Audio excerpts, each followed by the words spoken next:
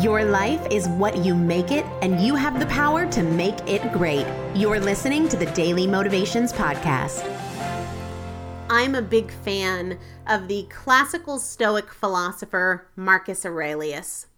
And one thing that he has written that really resonates with me is the idea that we should strive to be what he calls an athlete in the greatest of all contests, the struggle to not be overwhelmed by anything that happens.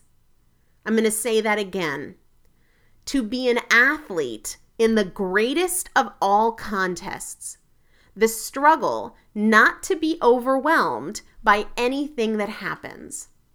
So working on yourself in every moment, especially in every adversity, to not be overwhelmed. Whatever it is, to say, okay, I see you, there it is, and I will find a way through this. Instead of always working into a tizzy over the oh no's, the what ifs, the if onlys. Instead, train your mind as an athlete would train their body to not be overwhelmed by anything that comes your way. And I guarantee you will be happier, more successful, and more productive because of it. Today's daily motivation is brought to you by Primal Potential, helping you master fat loss naturally. To learn more, visit primalpotential.com.